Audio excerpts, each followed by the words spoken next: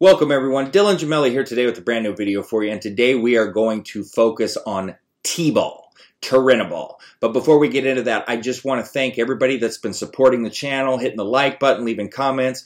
You guys are absolutely amazing. I can't thank you enough.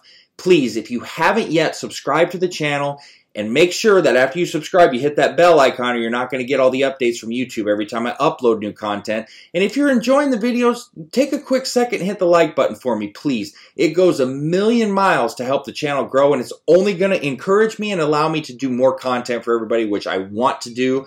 If you can do those little things for me, I'm going to do a lot more for you. So let's dive in. Talk about T-ball. So T-ball is an oral steroid, as many of you know. It's actually a derivative of D-ball, but it doesn't aromatize into estrogen. It produces slow quality gains with a lot less side effects than D-ball ever would, so that's one of the things that I love about it. Quick background on it. It was introduced in East Germany in the 1960s. Now, the reasoning of this was to give a competitive edge to their male and female athletes in the Olympics. This is well documented. You can go back and find this and a lot of information on it if you want to read up on it. It was said and believed that the success of the East German Olympians from the 60s through the 80s is directly correlated and traced to T-ball use. It's crazy. So if you're not aware of that, pretty interesting stuff there. Now, the East Germans called the T-ball doping program STAS, all right? And it was kept secret until the 1990s when Germany was actually unified. History lesson for you. In fact, it's one of the few steroids in history that was developed solely for performance and enhancement purposes and not for medical use whatsoever. Pretty interesting stuff. Now, quickly, let's just do T-ball versus D-ball so you can see the slight differences here, or big differences. Although they're almost the same thing, the difference is that there is an added 4-chloro alteration with T-ball that's not there with D-ball, and what that does is it differentiates the two steroids. T-ball has 0 for its androgenic rating and a very mild 52, 53 anabolic ranking, so this means there's absolutely 0 androgenic or estrogenic activity with T-ball. No aromatization will take place. You don't have to worry about gynecomastia at all. So you can expect slow, steady, dry gains. On the other hand, D-ball is the king of aromatization out there. Many of you are aware of that. And it's going to add a ton of mass, but a lot of water in a very short period of time. So there's a big difference there. A lot of people will call T-ball D-ball's baby brother. Or some people, little kid sister. That's up to the person. I definitely would not say that at all because T-ball is still strong in its own right. But there's differences there, all right? Now, T-ball isn't the best bulking steroid of all time by any means. But that doesn't mean that it doesn't have huge benefits and that it won't add size and strength, because it most certainly will. Since it doesn't aromatize, you don't have to worry about the estrogenic side effects, like I said.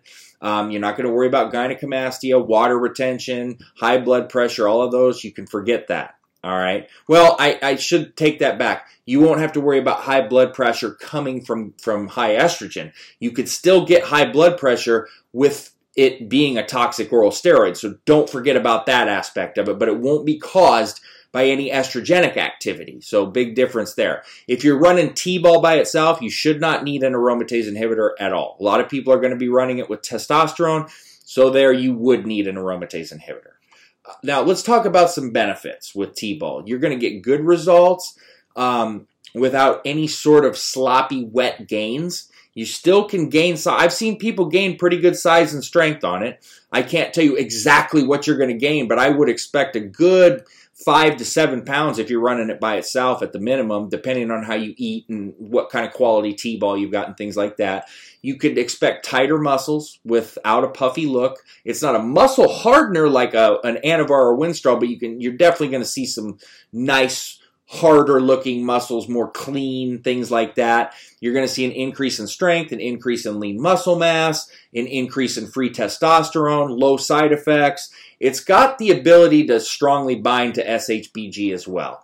Now, there's really no medical uses for it at all. Like I said earlier, it was produced strictly for performance enhancement benefits, so that's kind of out. Now, dosing and length of time, I am not a fan of women using T-ball at all. If you are going to, I wouldn't run it any higher than 5 milligrams a day and not any more than 6 weeks. For men, also do not exceed 6 weeks. 40 to 60 milligrams is going to be your sweet spot. I find that, 60 being the max. I would not exceed 60 milligrams. It is completely unnecessary. It is still a toxic oral steroid. Don't forget that. Now, the half-life is 16 hours, so once a day dosing is going to be completely fine. Don't worry about that.